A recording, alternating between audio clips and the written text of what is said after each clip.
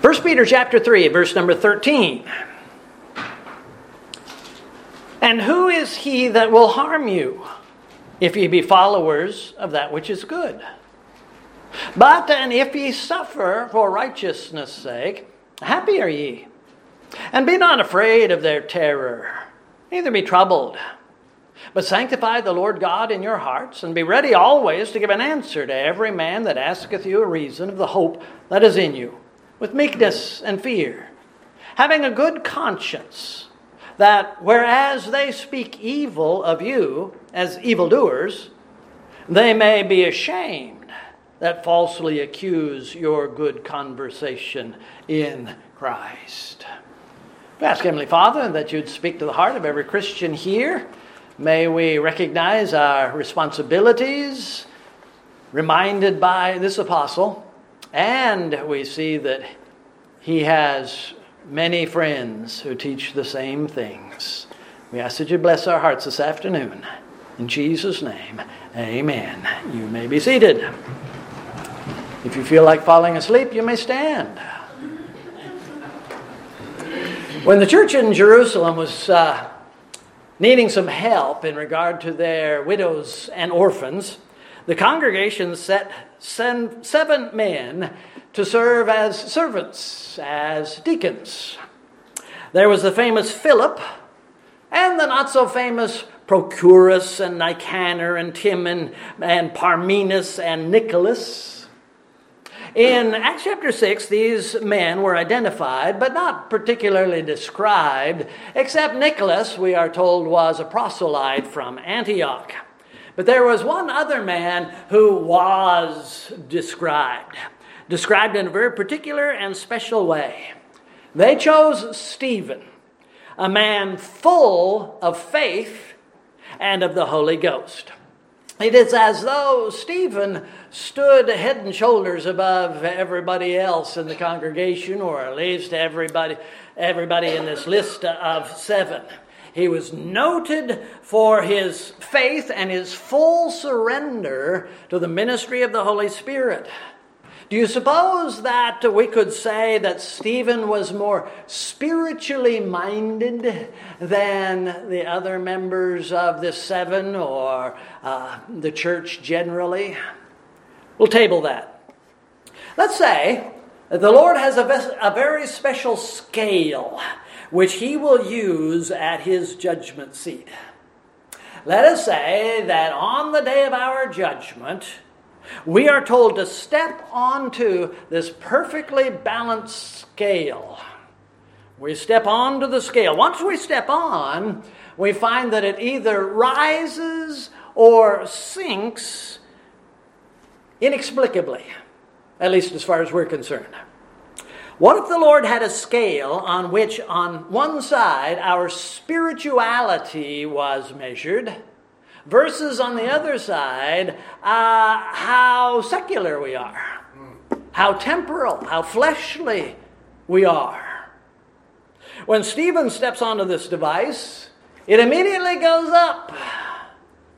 However, when Ananias and Sapphira, assuming they're saved, when they step onto this scale, it drops like a rock, because they're so consumed with money and possessions and notoriety within the congregation. They wanted accolades. They wanted praise. They are very secularly minded. I confess that most of us are more like Ananias and Sapphira. Yeah. Perhaps not as radically so, but we're more like them than we are Stephen. We're more secular, more temporal than we are spiritual. What is the nature of the first specific thought you had this morning when you woke up? They're the things you have to do as soon as you get up. But I mean, the first actual thought that you had, was it related to the Lord? Or was it related to some sort of secular responsibility? Oh, this is potluck Sunday. Oh, have I got that ready to go? Or it's Monday and you've got work that you need to do, school to start, etc., etc. What is the first thought that comes to your mind when you wake up in the morning? I'm not saying that you are criminally worldly. It's just in the midst of all our earthly responsibilities, most of us have to deliberately surrender ourselves to the Lord and actually choose to think about Him and His glory, because we don't go there automatically. We live in this flesh. And this flesh has demands. When you get hungry, does your heart think, I'm going to spend this time in prayer and fasting for the glory of the Lord? That's not the way I think. When I get hungry, I think, that smells good. What is it? I think I want some of that. Or what's in the cabinet there? What can I eat that's keto that still fill me up? Do I think about prayer and fasting? Do you think about prayer and fasting when you get hungry? Are we secular or are we spiritual? We're a combination of the two. Even when we come to the house of God, so very often we have to struggle to focus on the things of God, because we live in a fleshly body and there are things of the world surrounding us and they draw us away. Who is winning that football game? I need to check just as soon as the service is over. That sort of thing. It's natural. It's the way of the flesh. But it is not the way that the children of God are supposed to be. We are supposed to be more like Stephen, noted for being full of faith and of the Holy Ghost. That's the ideal. Maybe I shouldn't say ideal. Stephen, full of faith and power, did great wonders and miracles among the people. Acts chapter 6 and verse number 8. The unbelievers of Jerusalem were not able to resist the wisdom and the spirit by which he spoke. Chapter 6 and verse number 10. This resulted in the arrest of the man of God and his famous defense of God's truth, which ultimately ended in, "Ye stiff-necked and uncircumcised of heart and ears, you do always resist the Holy Ghost. As your fathers did, so do ye." He might have said at this point, "Repent ye, the kingdom of God is at hand." But he didn't get the chance. Having heard that, Saul and others dragged that man out of the city and prepared to crush his skull with stones. And at that time, Stephen, calling upon God and saying, "Lord Jesus, receive my spirit." And he kneeled down and cried with a loud voice, "Lord, lay not this sin to their charge." And when he had said thus, he fell asleep. He died. I hope that I'm not putting words into his mouth or things into his heart that weren't really there. But I'm of the opinion that Stephen considered his physical life to be of little significance when compared to spiritual things. That's what to be filled with the Spirit is about. That's what spiritual mindedness is about. This was not a theological position that he held.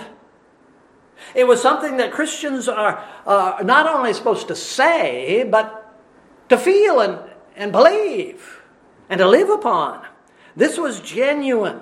This was Stephen actually revealing himself. To die? What's this? Let's just move on. His spirituality made him fearless to stand before Saul and these others, to kneel before them knowing that they are bringing these rocks in his direction. His spiritual life made him fearless when it came to his temporal life.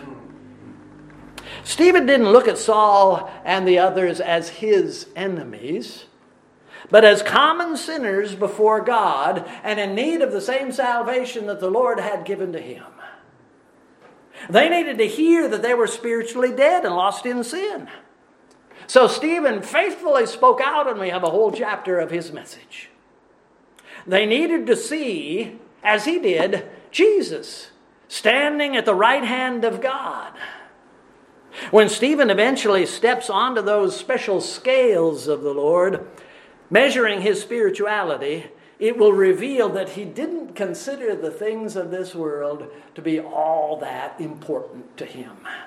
He was spiritually minded. He was a spiritual man. Not even physical life is important when it appears God is saying, you've served me well. It's time to move on. He said, I'm ready. Let's move on. Stephen died peaceably, at least as peaceably as those rocks allowed. Now let me take you back to the words of Peter. Who is he that will harm you if ye be followers of that which is good?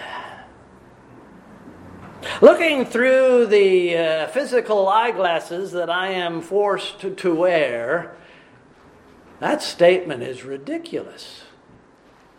It doesn't make any sense. Haven't there been lots of people who followed that which is good, but who suffered greatly? Wasn't Job physically harmed by all that Satan threw at him? Wasn't Stephen physically, painfully slain?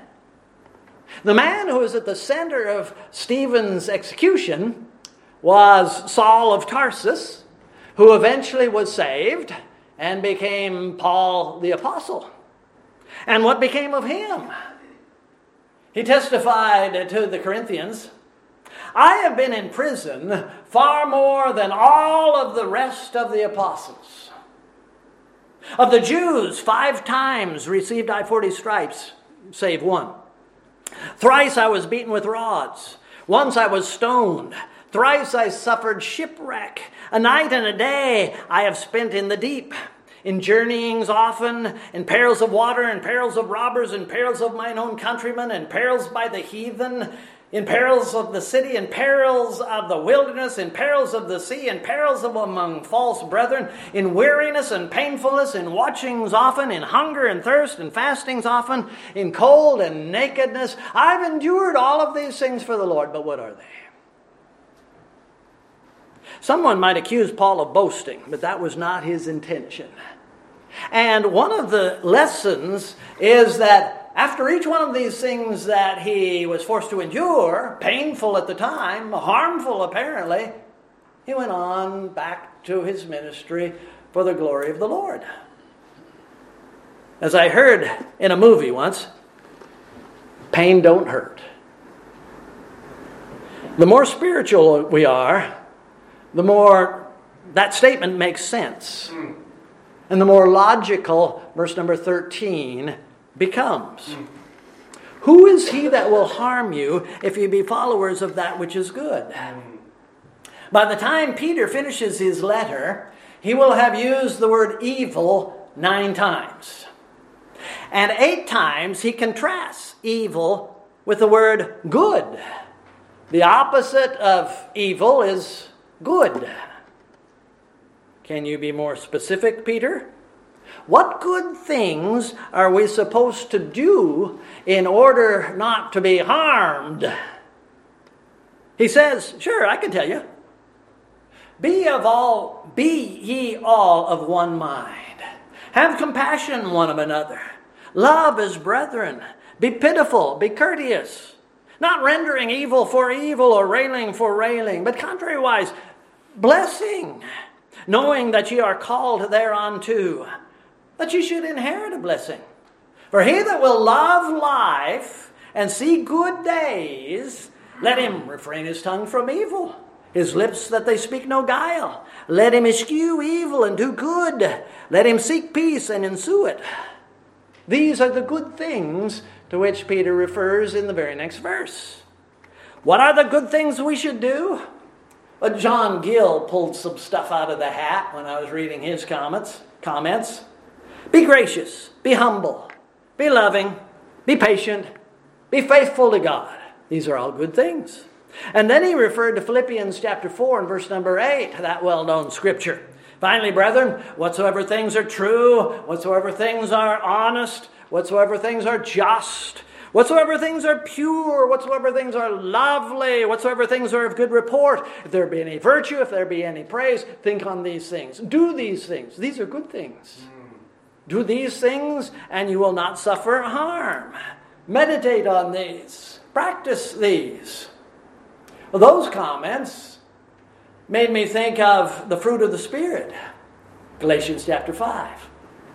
The fruit of the Spirit is love, joy, peace, long-suffering, gentleness, goodness, faith, meekness, temperance.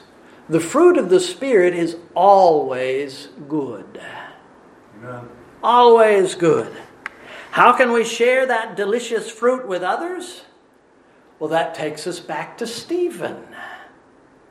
Filled with the Spirit of God. Who is he that will harm you if ye be followers of that which is good?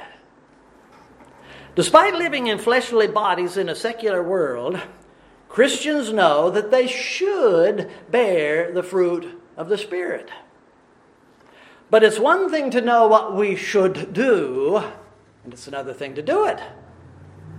It's one thing to be able to define all those words in Galatians 5. To be able to explain what good things are. It's easy to do. But it's another thing to put them into practice. And why is it so difficult? Because we live in this flesh. Because we are by nature temporal creatures. Yes, regenerated spirit, but there is a conflict between those two. We are temporal. We are temporary. We are physical. Peter says, be followers of that which is good. The word he uses is mimetes. Mimic.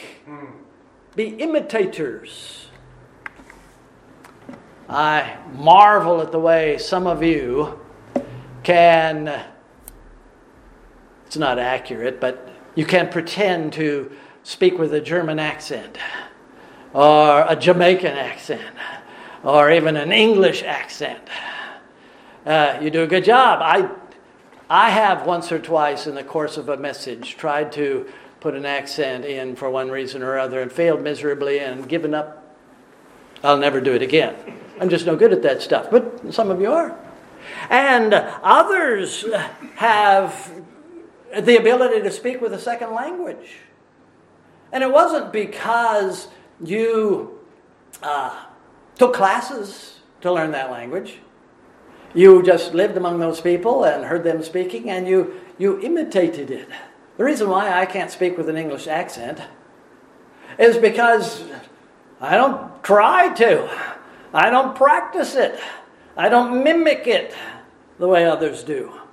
Without trying to rob the Holy Spirit of his importance in this matter, Christian, maybe you and I aren't as spiritual as we ought to be because we don't practice. We don't imitate. We don't mimic the Holy Spirit. I found that the majority of those who made comments in my library on this particular verse go beyond the word mimic or imitator, saying that it might be better to use the word zealot.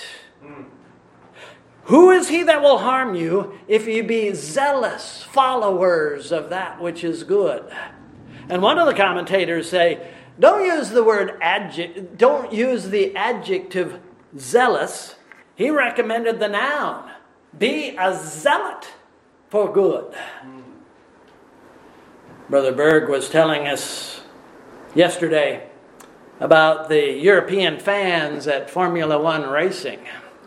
He basically said they go berserk at these race events. The way the British do at football games. Just go crazy. Doing the stupidest things, the most imbecilic things. He described people as zealous for their sport. Peter is telling us to be as zealous as those people are. But this time, be zealous about what is good. Yes. Who is he that will harm you if you be followers of that which is good? I'm not going to keep you long this afternoon. Gill said in his comments, God will not harm you if you do that which is good. The eyes of the Lord are upon the righteous to protect and defend them. His ears are open unto their prayers. Peter gave that to us in the context. He is on their side.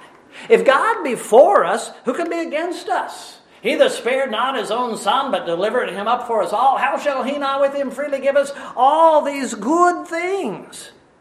Have you not read that all things are good to them who are called according to his purpose? And Christ will not harm anyone who is zealous for good. Remember that Christ is even at the right hand of God, making intercession for us. He is ready to cheer us on in our struggle to do good in an evil world. God's angels will never become death angels toward Christians who are imitating good in their lives. They are encamped round about to minister to them. They are to protect us from evil and to encourage us in that which is good. And the law cannot do us any harm because it's now taken care of by the blood of the Lord Jesus Christ. But what about Satan?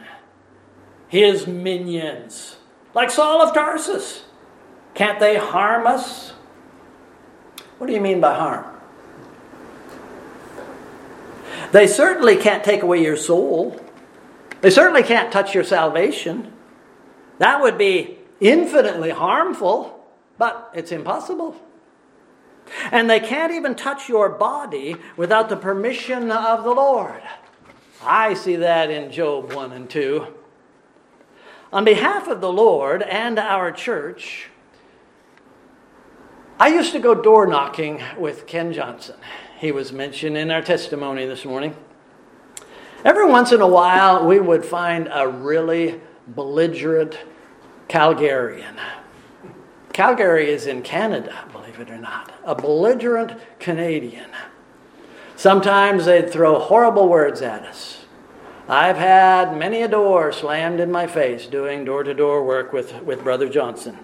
I don't know how many times, I don't know if either of you have heard this or not, I don't know how many times after one of those incidents, he would soon say, "They can kill you, but they can't eat you." I don't exactly know what that means, but I think he was trying to encourage me to go on. Stephen, they can't kill you. They can kill you, but they can't really do you any real harm. Right. Basically, we're looking at verse number 13, but the next couple of verses. If ye suffer for righteousness' sake, happy are ye. And be not afraid of their terror, neither be troubled. But sanctify the Lord God in your heart, and be ready always to give an answer to every man that asketh you a reason for the hope that is in you, with meekness and fear. Stephen proved ready to give an answer to them that needed to hear from the Lord. Having a good conscience, that whereas they speak evil of you as evildoers, they may be ashamed that falsely accuse your good conversation in Christ. Later on, didn't Paul express his shame at what he had done to the early church? Doesn't come out specifically and mention Stephen, but I'm sure Stephen was in the back of his mind for the rest of his life. What have I done? What a terrible thing this was. Were the children of Job also children of God? I don't know for sure. I would like to think that they were. Toward the end of his life, Job is now an elderly, very elderly man. His first family has been buried for a long time. Toward the end of his life, after the Lord gave to Job another family and a great number of other blessings, did he ever think back on those children? I'm sure that many times those thoughts brought a little black cloud into the room and sat over his head. But he could also say with Paul, it all worked together for good. They lost their lives. Were they harmed? If they were children of God, they were not really harmed. Right. Was Job harmed? Oh, in one sense we might say he was. But he could agree with Solomon, who said, "The Lord does love him that followeth after righteousness." I've often wondered if Peter had the privilege of reading some of Paul's epistles. I think I've said that several times. You'll probably hear it many, many more times. I don't know that it's really necessary, because the Holy Spirit was the author of Paul's epistles and Peter's epistles as well. But doesn't the exhortation in 1 Thessalonians 5:15 sound like Peter? "See that none render evil for evil unto any man, but ever follow that which is good." Sounds like 1 Peter chapter 3. David said in Psalm 38, "They that render evil for good are mine adversaries, because I follow the thing that is good." In Austin's lesson this morning, there was a reference to good. There is also a reference to God. Isn't God good? Isn't following God following goodness? I can't look into the future to see the judgment of any of these men, and I suppose that it really doesn't matter. How will Stephen be honored by the Savior? That's ultimately between Stephen and his God. What's important to me personally is when I step onto that scale. Yes. What will it say about my spiritual condition? I hope that I will rise. I have my doubts. What about you? To what degree are you spiritual as opposed to temporal, secular? Those who are spiritual and who truly follow after the Lord and that which is good know that nothing can really harm them. Nothing can harm them. And if they suffer for righteousness' sake, like Stephen did, Peter says, this is something to be happy about. They aren't terrified at the scowl of Saul, even when he's picking up a boulder, because they have sanctified the Lord God in their hearts. Paul says in Ephesians 5, "Be therefore followers of God as dear children, and walk in love as Christ also hath loved us." These are the exhortations that we should consider as children of God. Please stand.